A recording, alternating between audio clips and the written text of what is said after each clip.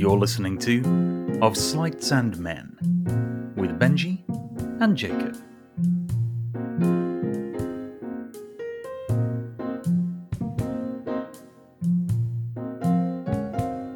A Daily Magician production.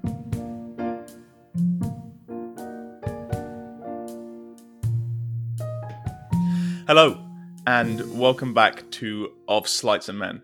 We're thrilled to be with a very special guest today that we wanted to talk to for a long time. But before we get into that, my name is Jacob, and I'm joined by my co-host Benji.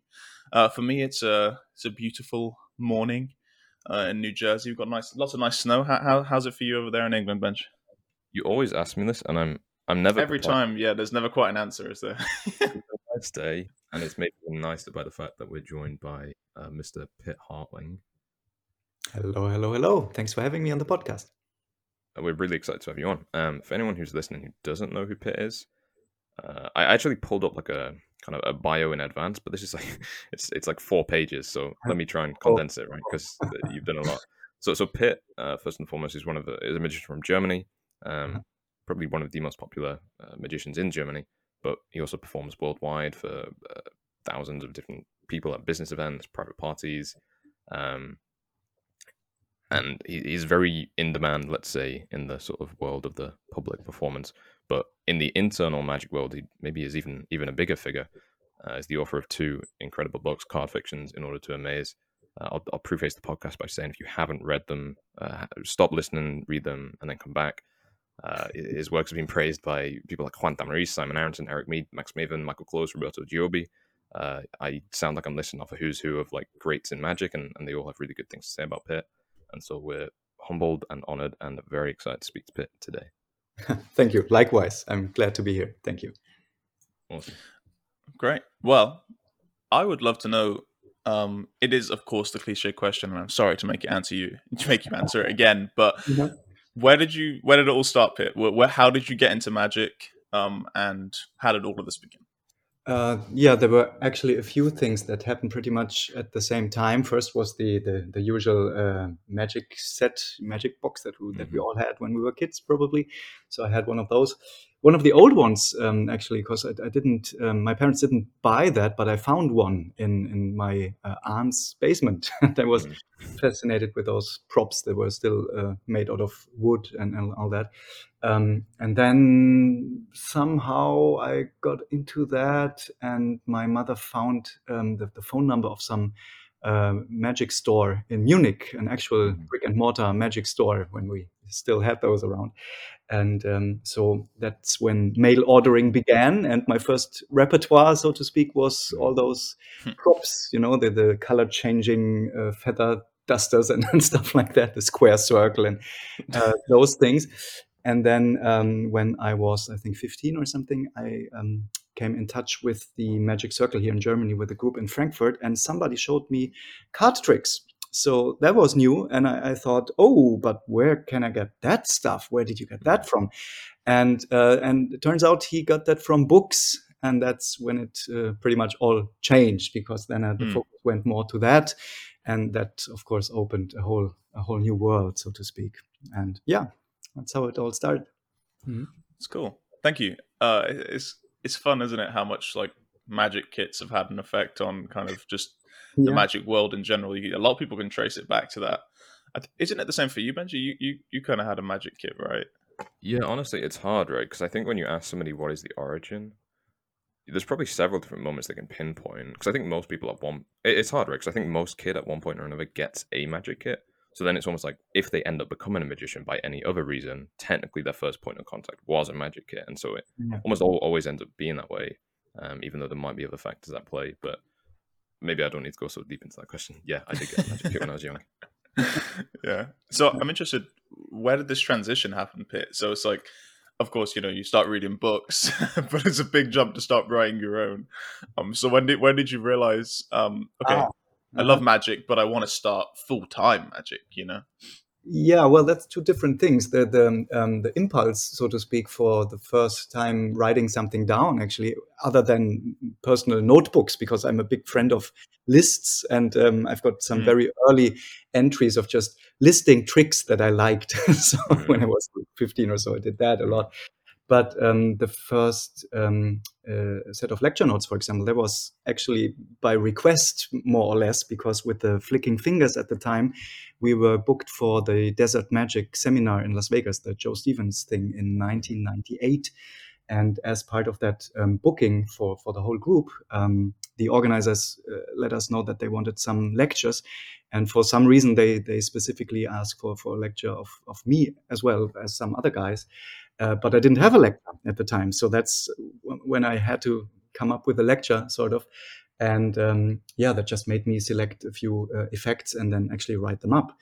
And I did that in German first. And then for this occasion, I did it in English. And yeah, that's how the little green lecture notes came to be. So it wasn't really my idea, but I enjoyed it. Yeah. Cool. And so, did you always know that you wanted to be in magic? Like, was it just like, okay, this is going to be my career path, or did you do something else on the side? Did you go to university? I mean, like, how did it? So where did that transition happen? If I can Yeah, ask. I never really thought too much about it, and I don't tend to think too much about where my life leads me. So during school, I did magic all the time, and I got on the nerves of all my friends at school, and that was great, of course, because you every day you have an audience, Right. Yeah. voluntary audience or not. I mean, that Mm. that depends. But yeah, pretty much every trick I read and I could do technically, I tried out sooner or later for the guys there. And I performed a lot. And then when I did my Abitur, which is the exam at the end of your school stuff before going to university, it was still strictly a hobby. I mean, I did I had some bookings, so to speak, on the side, and let me think. I was 17 at the time, so that was after FISM actually. And yeah, well, then there was some semi-professional bookings, but during my studies at university, it was all still not professional. I mean, it didn't make a living of that. But as it got more and more, I had to make a decision, and that's how it happened. I mean, I never said I want to be a magician. And as I always say, I didn't have to jump into cold water because when I made the transition by just not going to university anymore, Yeah, right. then the water was already quite nice Right. and warm. So it was Yeah, easy. it was less that you became a magician. It was more that you stopped not being a magician. Exactly. Yeah. Yeah. Said it well. And I think from what I read, you studied literature, psychology, and philosophy. Now, Mhm. given of course you didn't, I mean you because I think there's this tendency, right? It's like, oh, you didn't, you're a magician, and so you could have done this university thing, but instead you just did full-time magic. But I think we shouldn't downplay the fact that like it's still, you probably learned a lot from doing that stuff, and how much of an impact has what you learn in the fields of like psychology, philosophy, literature, how much has that played Yeah. into your kind of magic as it's panned out?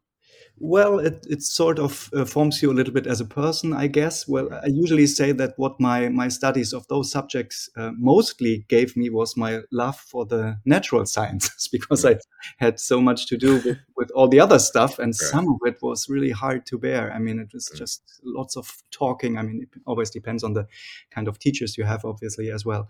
And I still enjoy all that. But for example, one part of my studies was linguistics. And after a few years, I just reached the point where I said, "Yeah, okay, that's fascinating. It's really interesting, but just tell me when you got it, and I don't have to Right. follow the whole process and in all its technical details." Mhm. Yeah, but well, it reflects maybe a little bit in a show that I do with Thomas Frapps, one of the Flicking Finger buddies and a good friend of mine from Munich. And Thomas actually studied physics, and he did an apprenticeship at CERN in Geneva, in Switzerland. So Wow, I'm that's very cool. interested in that as well. Yeah. So one day, about, I don't know, 15 years ago or so, we sat down and we said, let's do some show with our shared interest and fascination for science, and that, yeah, that really helped, I think, to have some sort of academic background for that. Right. Even though it's not a lecture, of course. I mean, it's still a show, but at least we know a little bit what we're talking about. That helps. Yeah. Sorry if I can, Benji. I'm just fascinated by this. So when you go about creating a show like that, kind of where do you start? Because obviously I'm thinking of like CERN. Because I mean I've been lucky enough to do a tour of CERN, and it's fascinating. I mean, just an amazing place where the world's getting changed every day. Yeah. I want to know kind of where do you start, like as far as like where you're like clarity, okay, like if it's a presentation, you move from CERN to being a very clear, simple premise. Right. That's quite a challenge, right? Yeah, well, for that specific show, the way we started is just to take a big sheet of paper and just write down everything we are interested in. So it was like Calvin and Hobbes cartoons and Douglas Adams and Monty Python and the Muppets and stuff like that. Not necessarily only magic things. And Gary Larson cartoons and all the different aspects, whether they would explicitly make it into the show or not. Some of them was just like the spirit of that thing, and not a specific trick about the Muppet Show or something. It's not like that. But then more specifically, we decided which topics we would like to talk about and see whether we could have some ideas for the show. So there are a few like monologues, where very theatrical with a fourth wall, so where we don't address the audience, but we just talk to each other, sitting at a small table, and Thomas is reading a book and tells me about some scientific phenomenon or some discovery that he reads about, and I'm like the funny guy who doesn't understand it and doesn't get it, and so stuff happens on my side of the table because I misunderstood Thomas. So I said, "Oh, I didn't know that's possible. Oh, thanks for telling me." So that's one aspect of that. And in other things, we just present fictitious, weird devices and machines that can have some quantum entanglement or whatever, and use that for actual magic tricks. So we have we beam a shoe from one side of the stage to the other, for example, and to demonstrate teleportation and stuff like that. So, but the science is all actually correct and precise. We just present it in a fictitious way. It's fun. Yeah, it sounds awesome. I love that. I love the idea of combining kind of.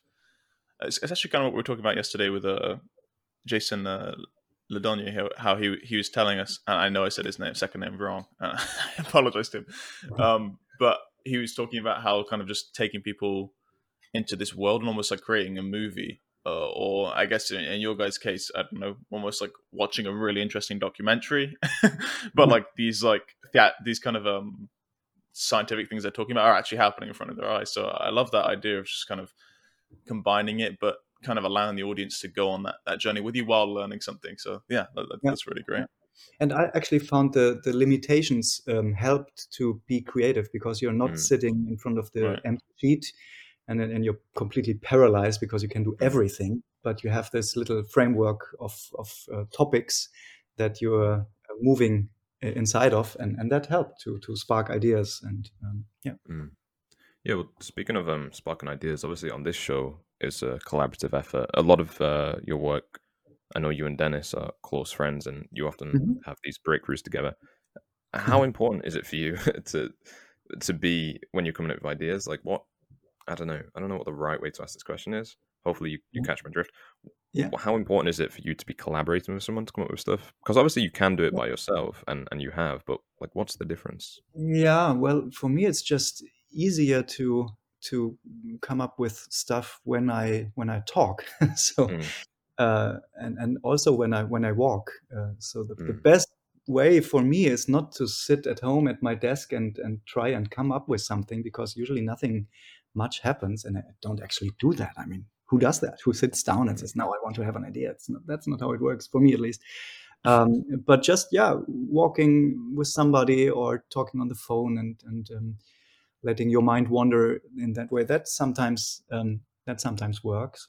I mean, one of the best things I've seen about creativity was a talk by John Cleese, and you can find it online if you just enter John Cleese and creativity, and he talks about a state of mind, so where you're you're just playful, basically. So you're just playing around and non-judgmental, as they say. So you don't evaluate your ideas or whatever comes to mind. And it's very easy to break that state of mind. I mean, just the all day office work will get you out of it in a second. But I found that this is how it usually works. And after you have that first idea, then of course started the actual work of trying to make a trick out of it, or a 3-phase routine, or going back and forth and changing and refining and all that. But for ideas, that usually works quite well for me. Yeah. And as a follow-up on this whole kind of, I like how we're going down this creative angle. I can't remember exactly where I read it, but I read somewhere that you have sort of two main approaches when it comes to effects, which is that you may either start with the kind of effects and let that inspire the method, or you might start with an amazing method and think, how can I apply this to an effect? Sure. Do you ever, like, what's the split on that, and how do you balance them? Because they seem like quite contrasting. And somebody might be forgiven for thinking somebody either thinks binary, right? So there's somebody who always is thinking in terms of effects, or somebody who's always thinking in terms of method. But you seem to be fluid in between them. Sure. I mean, whatever works, right? I mean, whatever happens, and most ideas aren't very good anyway. The difference, for example, with this show with Thomas, that's a clear example where we mostly started from the effects, or even a level above that, the phenomenon, let's say. So we knew we wanted to talk about, I don't know, IQ, for example, and we wanted to make some IQ test where we scan the audience, and it turns out we have two peaks on our graph there. One is a very, very brilliant genius guy, obviously, with a very high peak, and the other one is just the opposite. It's very, very low down there. We say, oh, hello, nice to have you as well. So we bring them on stage, and now we wanted to sort of demonstrate their differences in IQ, which is obviously, it's a silly comedy thing, and the idea is that the guy that we think is really clever, he cannot solve the easiest problem, so he fails all the time. And the quote unquote stupid guy, he is actually a genius who comes up with answers very quickly and knows things. And then it turns out that we held the graph upside down, or so it was our mistake. That's the punchline. But there we had to find effects. So we say, okay, so how do we demonstrate that this guy is a genius, and how do we show that the other guy fails with the simplest tasks? So that's when we started from that side. And in my other work with cards, usually it comes from the other side. So there it happens that I come across a clever method in some book, but then you find that it's really dry and boring. like for example, there's a trick in the first set of lecture notes, chaos. It's called chaos, and it uses a triple anti-pharaoh, which is just dealing the deck into 8 piles and stuff like that.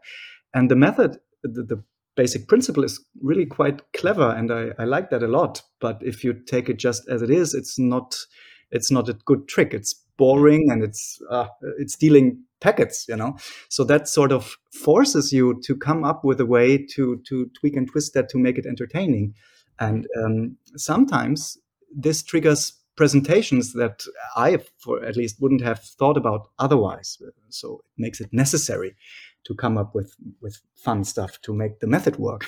So, it reminds me maybe an example of that might be the Gilbreth principle, right? Where maybe some of the very first effect of that, it was like, look, this thing is so cool.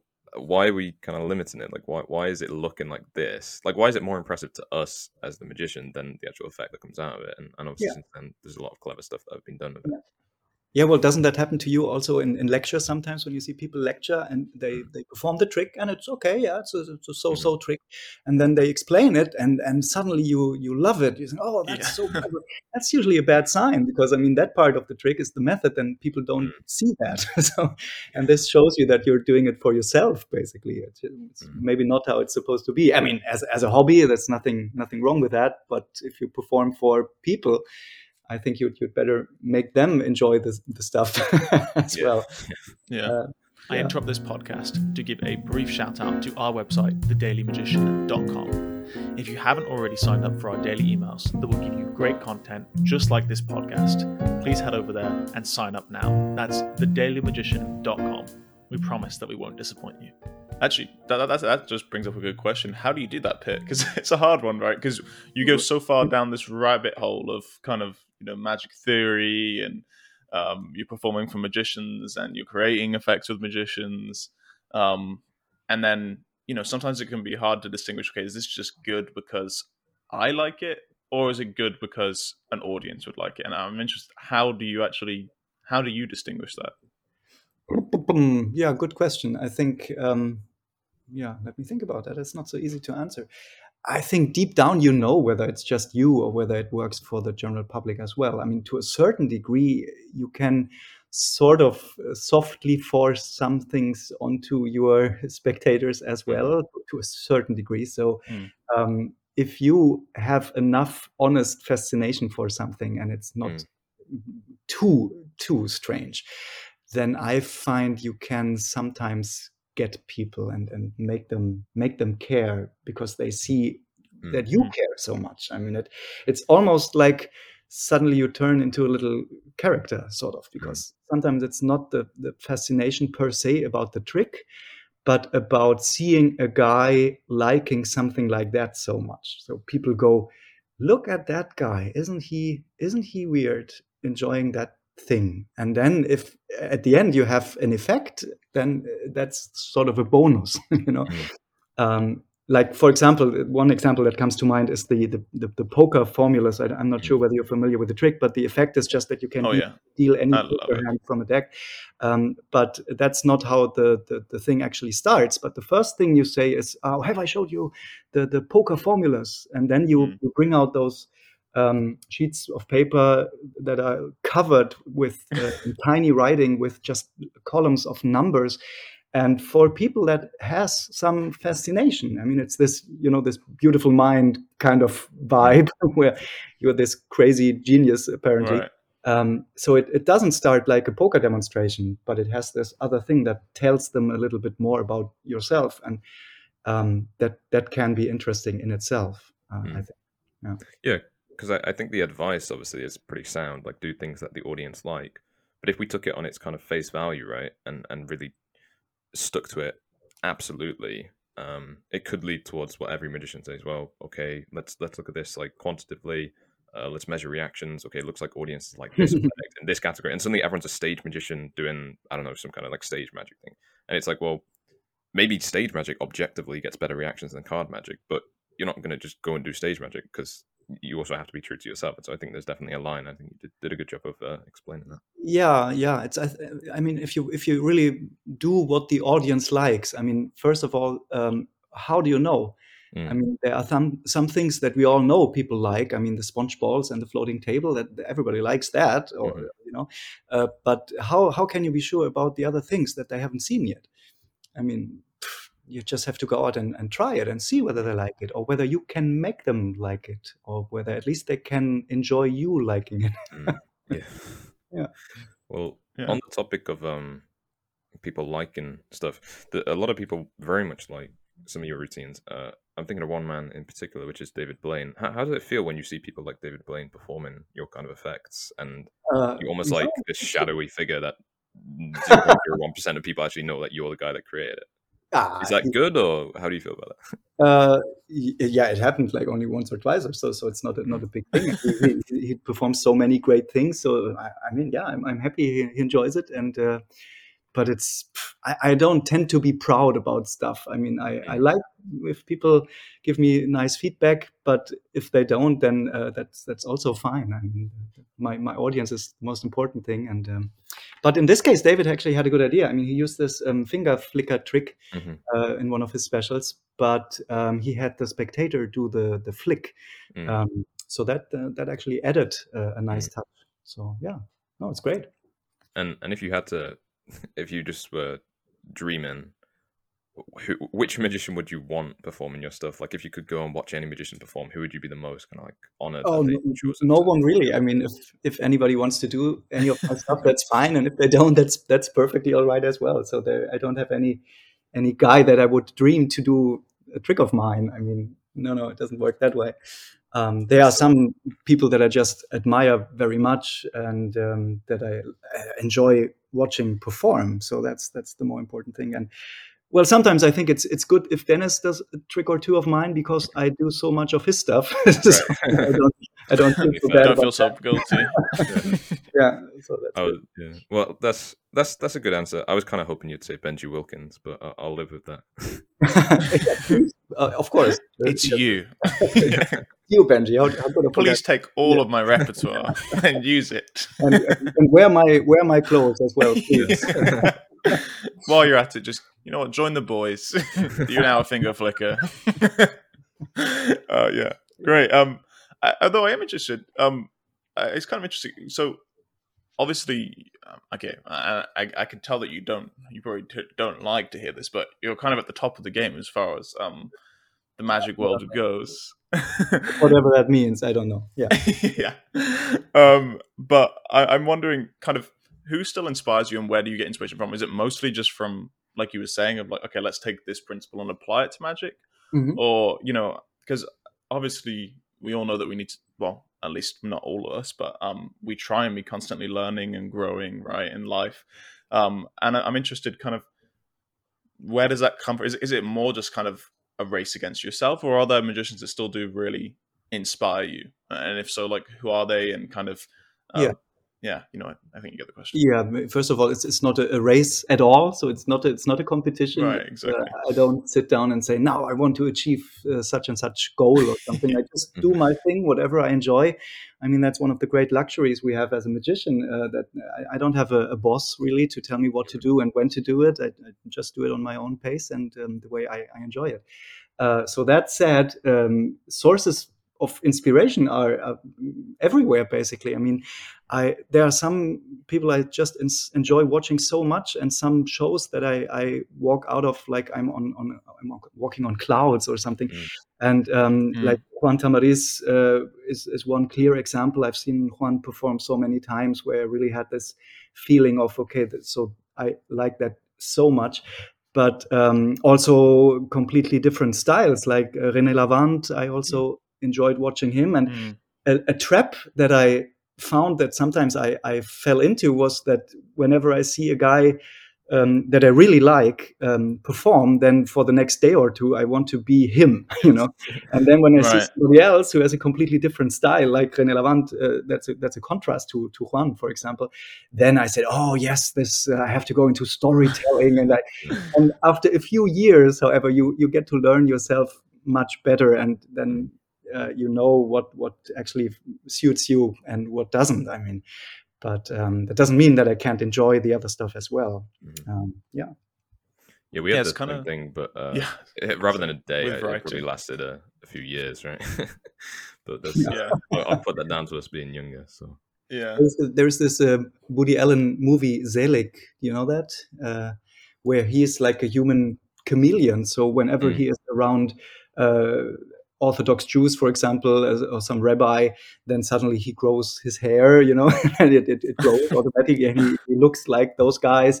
And when he's around completely different people, then he sort of takes their personality. And I mean, that's just a very funny concept and a very nice idea, but it's a little bit like that, artistically speaking. So I think it's actually okay. I mean, to try out all sorts of things and then doing it on stage in front of an audience over the years, you start realizing what works and what doesn't. But it's not something you would decide. I mean, it's just something you learn by doing it, I guess. I remember how I used to watch Danny Ortiz, and I so much want to be Danny Ortiz, but I would it just won't work because like I'm pretty like skinny guy. I run a bit, and it's like, I am fat now, and it's like it doesn't work. It doesn't make sense, but you still want to do it, right? Yeah, I mean, for a while, why not just try it? I mean, when I started out also with the Flicking Fingers and some other shows I did together with another friend, I did some what you would call character work. So I played different characters, and the liberating thing about that was if you are on stage not officially being yourself, suddenly you allow yourself behaviors that you wouldn't allow yourself in front of people normally. and that shows you that your repertoire of behavior, let's say, is actually much larger than you thought. I mean, at least that's what happened to me. And so sometimes suddenly you find yourself screaming on stage or whispering or stuff like that. That if you're not familiar with those things, you wouldn't usually do. And then you can, of course, use those, well, let's say, tools even in your own work when you perform as yourself. So which is always a little bit of a character as well. Of course, nobody is on stage completely as a private person as himself. It's always a character.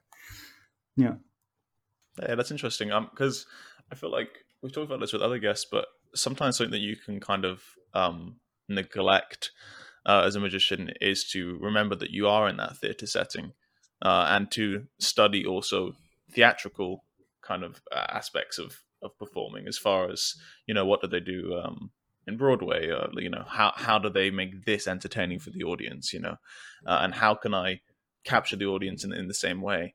And it kind of sounds like that's something you're playing around with there, right? Where you're playing around with your acting. Okay, how does the audience react when I act like this? How does the audience react when I use this ploy? And is that something that that's come naturally, or did you like proactively kind of search for that? Yeah, no, that's just something that I enjoy doing. I mean, something that you're good at. Around, and I'm silly in everyday life as well. So it's just something that happens.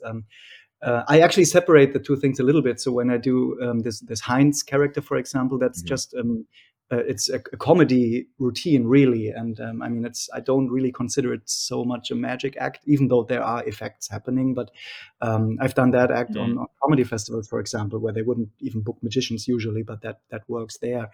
Oh, that's cool. I'm not an actor, so if you told me I have to play this character and feel like this person would feel, then I probably couldn't do it because I'm not trained in that. But it is something else to play a different person or to act in a way that you pretend to be in a situation that you're not in. So, for example, if you pretend that something went wrong, that is sort of acting in a way, or if you pretend that you are very excited about something. So this is more the way I use that. And when I say theater, and when you say a theatrical setting, it can also have a danger of separating the audience from the effect in a way. So if you do a trick, take David Blaine, for example. His approach is very much now and here. So he does it in the real world. He has this mysterious presentation where he doesn't speak much and all that, but it's not like you have some elaborate stage setup, or you're not inviting people into a other world. So it's not now I am the car mechanic, or now I'm the whatever. It's happening here and now, and the acting techniques are just to communicate clearly. I mean, how to speak, how to pick up objects, stuff like that. You don't necessarily have to be, I don't know, Willy Wonka or somebody. There's a Willy Wonka. I love how that's what you. Yeah. Damn it! That's what I wanted to be. No, that's fine. Let's pivot a little bit for a moment, because Pitt, we're thrilled to be talking to you about magic, but I also want to make sure we do you justice and talk about I guess just Pitt, the person. So I've heard an interesting fact is that you are. I don't know if you would class yourself as an expert. I don't know if there are experts in this, but the field of ambigram, is that how you say it? Oh, yeah. And I have literally only just noticed this morning that is what's on the inside of your books, where it says, mnemonic or card fictions. Yeah. I'm definitely not an expert. I mean, if you had asked me 10 years ago, I probably would have said, oh, yeah, well, I know a little bit about that. I've done, 100 ambigrams or so. But now if you look on the internet, and it's actually one of the few Facebook groups that I'm a member of, is Fellow Ambigramists, it's called. And to see what people post there, it's just incredible. So now I'm very, very sure that I'm not an expert at all, because I just doodle, with a pen and a piece of paper. Thomas actually introduced me to ambigrams. And for those people who don't know what an ambigram is, it's just a word that can be flipped upside down and then either spells a different word, or it's point symmetrical and it's the same word upside down. And Scott Kim was the guy who wrote one of the first books, if not the first book about that, called Inversions. So he called them inversions, not ambigrams. And he calls them, I think, calligraphic cartwheels. And it's just brilliant. I mean, amazing stuff, really, if you like this kind of thing. And then they became a bit more popular in this Dan Brown book, Illuminati. Is that the title of the book? Or Angels and Demons? Da Vinci Code, maybe? Yeah, the Da Vinci Code. Right, that's the one, exactly, of course, where they have earth, air, fire, water as ambigrams. And those were actually designed by a guy called John Langdon. And so he does wonderful ambigrams. And the main character of the book is, I think, Robert Langdon. So the name is like an homage to John Langdon, who did the ambigrams for the book. That's just something I enjoy. Is it, because now I'm interested, because actually it's jogging my memory that I think I saw somebody share something one time where, because obviously you have ambigrams, you can also have a palindrome. Is that the right thing? When it spells the same for. Do you ever have cases where you've been able to do like a palindrome and an ambigram? Because I think I've seen one somewhere. A palindrome refers to the letters in a word, so not about the way the letters are written. So ambigrams are more about the design of the word. And in a way, I think you could say an ambigram is a palindrome, but not really, because the word still starts with a different letter that it ends with. And the fascinating thing is that you force it into symmetry, so to speak. So it's a question of a balance of symmetry and readability. And the challenge is to make something read quite natural, so not hard to decipher, but at the same time have this absolute symmetry. And and then that's what makes it fascinating. And I mean, there are better and not so good solutions to every word. But Scott Kim, for example, he has this standing challenge that he can make an ambigram of pretty much any word or your name, for example, within 5 minutes or so. And I've seen him do it on just a napkin or so. So he's a genius. Can flip things upside down in his head, and there's no method to it as well. I mean, there are now ambigram generators online, and they work sort of okay. But it's not just having a database of every letter flipping into every other letter, because sometimes you have like 2.5 letters this way are part of one other letter the other way. So for every word, you just have to do it again from scratch and come up with a solution. It's really, it's fascinating. I think what I'm just remembering is I think it was a palindrome and it was an ambigram, and I think it was a date. It was the 12th of the 2nd, 2021. Oh yeah, with this digital kind of lettering. Yeah, I think so. Clock. Yeah, something like that. Yeah, there are things that are like natural ambigrams almost. I think one of the very first historic ambigrams is the word chump, I think. I don't even know what that means. But if you write that pretty much normally, you can very easily make that into an ambigram that turns upside down. And that was in some magazine in the 19th century, I think, already. Somebody just discovered that, but it wasn't by design, really. I briefly pause this podcast to give a shout out to the Daily Magician Tapes collection. This is a growing collection of exclusive audio training and interviews with some of the world's best, including the magician that you're listening to right now. If you'd like to find out more about the Daily Magician Tapes, head over to thedailymagician.com/tapes. That's thedailymagician.com/tapes. We'll see you there. Well, this is fascinating, but I also don't want to lose our audience too much. Although we may have picked up a few new things. We picked up all the letters. I'm sure we've made a few new. Typography 101. People are frantically Googling right now That's what I did, because I wanted to have a look at them for real, so I've been looking at images the whole time. Actually, let me send in the chat real quick before we move on, so Jacob can just see what I was talking about. 2021. Right there. So look, it goes 12/02. 2021. So if you were to read that backwards, it's still 12/02. Sure. Yeah. I mean, that's a palindrome. Yeah. You have that. That happens from time to time, but in this case, you can easily write it as an ambigram as well using those like digital lettering. Yeah, that's true. Tickled my fancy. All right. Let's ask you a magic question. So your experience in the Escorial, is that how you say Escorial? Escorial, yes. Spanish school. So but also you're a German magician. You perform with other German magicians, so you have kind of like a foot in both camps, right? Spanish scene and the German. What's the main difference between the two? Because I know when we spoke to a kind of mutual acquaintance, Moritz Müller, he talked about how the Spanish gatherings were awesome, but they would be totally different if they happened in Germany. Because, well, for one, everyone would turn up on time. What are some of the differences between them?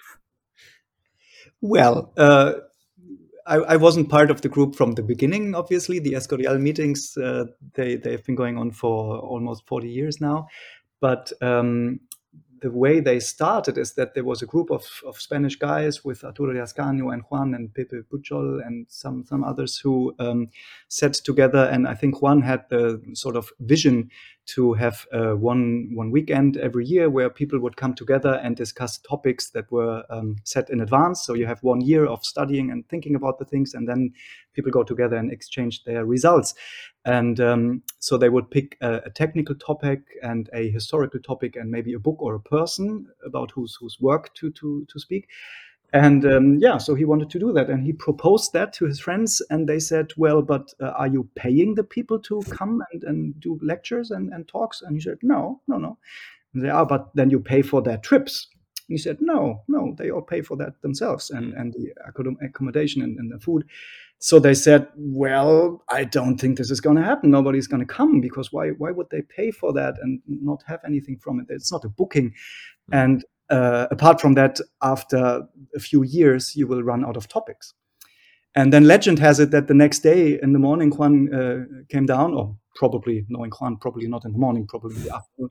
And he said, yeah, listen, guys, I thought about that, and I don't know whether people will come. But here are the topics for the next 100 years. So, and then he had those pieces of paper with Wow. a big list of like 100 people, 100 books, 100. No wonder he got up late. Exactly. And this has been going on forever now. And it's, I don't go every year. I used to go more often than I do at the moment, because it's they have it at the weekend in October. And that's unfortunately exactly the time or starting when I have like high season for corporate bookings. And then it's always a little not so easy to go. But we actually do have a similar thing in Germany that's called the Card Workshop, and that's also been going on for 30 years now. And that was the direct copy of that, let's say. So some of the people said, let's do something like this. And this is very much alive and kicking, and some very interesting, good and young people. And we set the topics for the next year, and then we do exactly that. And it's fun. It's really good. What was the question again? I think you answered it really. Just the differences between the Spanish scene and the German scene, given that you have experience in both. But I think you did a good job of that stuff. Yeah. So there was no legendary story where you came down in the morning pit and handed them a piece of paper with 100, 200 topics this time. No, still working on that. Yeah. 2 is ambigrands. 3 is palindromes. Yeah, exactly. Maybe quickly about the so-called Spanish school. I think the borders blur more and more over time.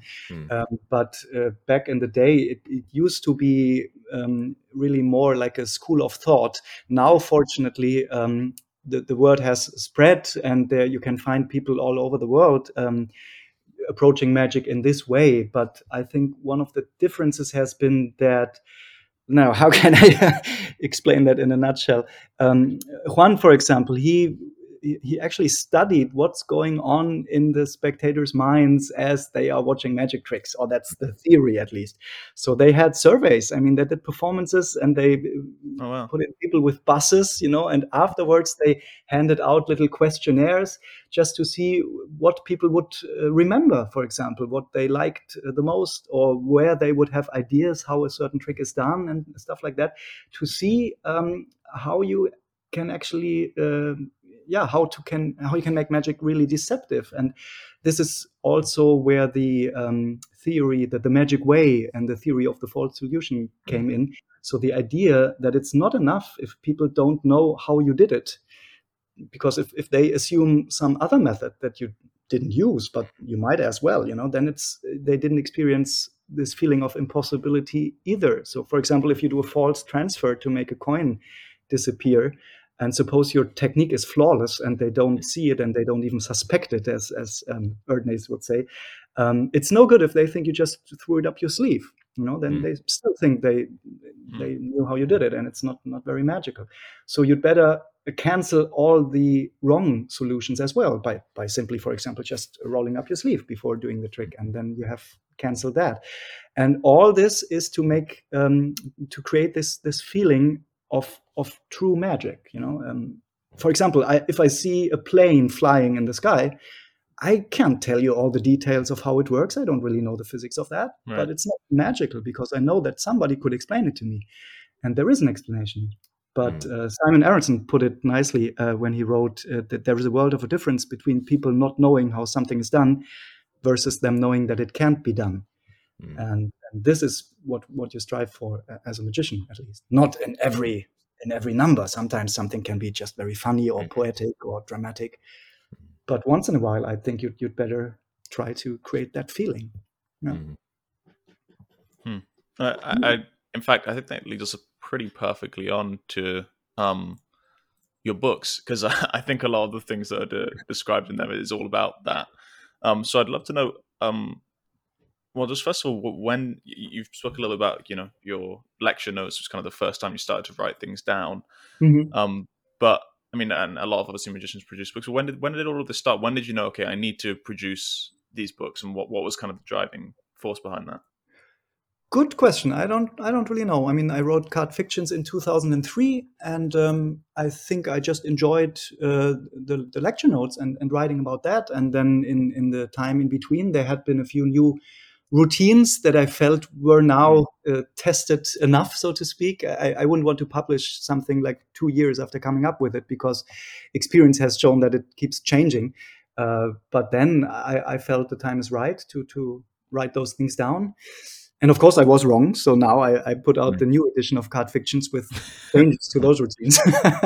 But at least there were, you could do them like they were explained, and I still perform them. So that's a good sign. Yeah, I just enjoy the process of writing, and I think it also helps, because if you want to explain something in writing, you have to be really clear about it and to really know what you're doing and why it works. And sometimes when I try to write something down and explain it, I realized, I don't really understand that so much, or did I really think about that? And then it sort of forces you to go back and maybe rethink some things that you've been performing for quite a long time. So writing really, I think somewhere I wrote it is like pressing fast forward on the evolution of a trick. If you really sit down and try to think it through so slowly that you can actually write it down, and that's part of it. Yeah, I love that. And so I guess what, other than getting that down, and what was kind of the goal of the books, as far as what if someone, say I go and pick up your 2 books today, what do you hope that I get out of them? Well, the goal, if you want to call it that, is just to provide people with those tricks. I mean, to add to the canon of tricks, really. Darwin Ortiz, he formulated some criteria for publishing something, and he said you should have to offer something new in either effect or method or presentation. And if you don't, then, well, why publish? And that's a common lament of Dennis as well, who keeps entering all those books into his archive. Every time someone published it, he has to archive it. Oh yeah, so he's getting the full redundancy flash, I guess, of stuff that is published, which is just minor variations of existing things, or sometimes stuff that better versions have been in print for decades. So then you can really wonder why did the guy publish that? Maybe just to sell a book or to fill a book. So yeah, I tried to avoid that as far as I possibly could, and there was some heavy editing going on, of course. Some would say not enough editing, I guess. But that's the goal, to just contribute something that wasn't there before in exactly this form. Yeah, and also it sounds a bit cheesy, but maybe also a little bit to give something back, because I mean, I have 2,000 books standing here, and that's where we get all our input from. So we might as well, if we have something to offer, not guard that jealously, but just give some of it back. As cheesy as it sounds, it's still true. Yeah, and I think well, obviously I'd recommend people pick up both, but personally, there's something about In Order to Amaze where I guess there's this thing sometimes when you read magic books, you read it for utility, and you read it for the output. Whereas this time I was reading it, I was like, you know what, even if I don't perform any of these, which I since have because they're amazing, I was like, even if I don't perform any of these, like I've gained something just by reading it, because it's really feels really premium, right? It's there's so much care put into it. It's just even, I don't know, it's fun as well, right? It's like seeing the effects description and then reading the method. That in itself is like a little like dopamine hit where it's like, oh, I can't believe you did that. Like you gain something just by reading it, even if you don't perform anything. Although you probably will go on and perform. So I'd say definitely pick up both of them. I guess I'm biased because I like Memduck stuff more. But Card Fictions Card Fictions has really the one routine in there that's, I guess this may be true for a lot of people, but unforgettable. Some of the touches in there, let's say, have been very, very useful in so many other applications. So where can people pick them up? I think you sell them directly, right? I do, yeah. Well, first of all, thanks a lot. That's really kind of you to say that. You can get them again because they were out of print for a while, or at least Card Fiction was. But I've just have a shop on my website, so pithartling.com/shop. I think. I think that's the right. I think that's right. So I ship them myself and I sign them myself, so that's very easy to get at the moment. Yeah. Awesome. Okay, everyone needs to jump on that. Okay, I think we're kind of nearing the end of this podcast. Thank you so much, Pit, for everything you've contributed. I mean, we really were excited to have you on, and we are really grateful for giving everything that you have given to the Magic community, because we really found your routines incredible, especially when you're like talking about like the poker routine. That one is just, Benji and I just laugh about it all the time. It's just such a fun one with those huge sheets of paper, and when you know the method, it's even more hilarious. Yeah, we laugh about it in a good way, but not in a not in a demeaning way. But yeah, so obviously, maybe that is a good example, right? The method for that routine is pretty incredible, pretty vast. Yeah. I sometimes do that. I wanted to do a lecture one day that I call method as presentation, because I found that it's true for some of the tricks that I do or that I came up with it. I just basically talk about what I'm doing really without the people realizing it, or that you do the method pretty much out in the open. And and you find sort of a funny, weird, offbeat presentation that you probably wouldn't have come up with had it not been for the necessity of the method. And it doesn't always work, but when it does, it can be quite funny. And and so I mean, that is, I guess my point with that is it's such a big. Like, I can't even imagine how you sat down and started to come up with that. Well, actually, maybe I should ask you, how did you sit down and come up with that? Because while we have you on, I would actually like to know. The poker formulas, you mean, or which one? The formulas. Yeah, Pocular formulas, yeah. Yeah, well, that is quite easy to explain. I don't know whether it's in the book or not, but I read the Phantom at the Card Table. It's about Walter Scott, who did blindfolded poker deals. So he would have a deck shuffled and he blindfold himself and then still deal himself a full house with aces and kings over and over. And the method was just a punch mark on the aces and kings. So when you have shuffled deck and you feel when the good cards are coming up, you do second deals to give them to your own hand.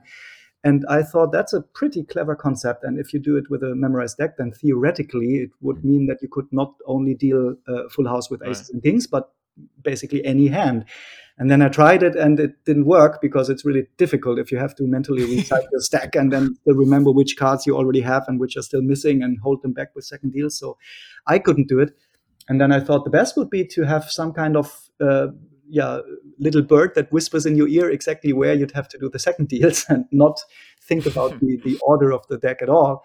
And then I asked a friend whether he could write a program that would give me those numbers, and the result is the poker formulas. So that's how it happened. Pretty straightforward, actually. If you say so. It's not a big mystery. I mean, it works. It's easy, just straightforward. Yeah, The thank idea you. was already there.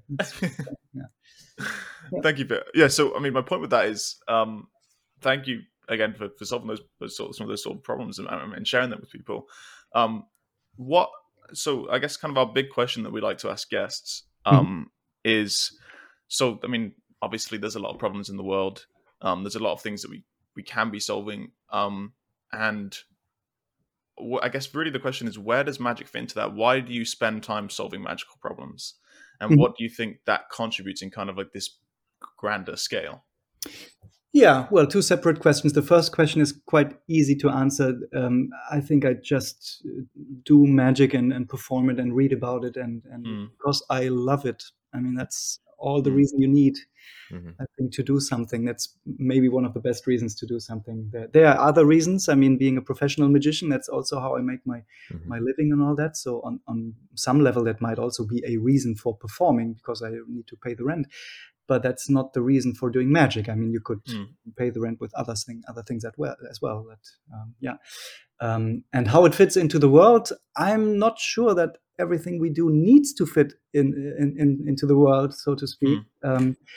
But I find myself, when I go out of a show or a concert or some event that I really got into, that I really loved, and it really gave me something, I feel energized, so to speak. I mean, I as I said, sometimes I walk out like I'm walking on clouds, and I have a constant smile on my face for the following week. And this is just such good energy. If I can contribute a little bit towards having other people feel that way, then that would be plenty, I think. So that's maybe the little good we can all do for other people who have maybe more important jobs. Like, I mean, there are doctors and people who collect the trash and all that. So the really essential things, but they also need to recharge their batteries once in a while. Yeah. Wow. Well, thank you so much. I think that's as good an answer as any. And thank you for inspiring all of us and allowing us to have that feeling, because that is a similar feeling. What you're talking about is a similar feeling that we have watching UFX Pit. So thank you so much for everything you've contributed. Unless you have any other questions, Benji, I think we might end out the main podcast there. Okay. Well, thank you so much, Pit. Before you go, before we end out, is there anything that you'd like to kind of shout out? We've already talked a bit about your website. Is there if people want to reach you, where should they go? Well, basically, the best is just an email if you want to reach me. There are so many communication channels now. I mean, you get Instagram and Facebook and everything, but I don't check those regularly. So really, if you want to get in touch, just send an email, info@pithartling.de. And other than that, thank you very much again for having me on the podcast and for enduring my stream of consciousness flow meanderings. So that was fun with you guys. Thanks a lot.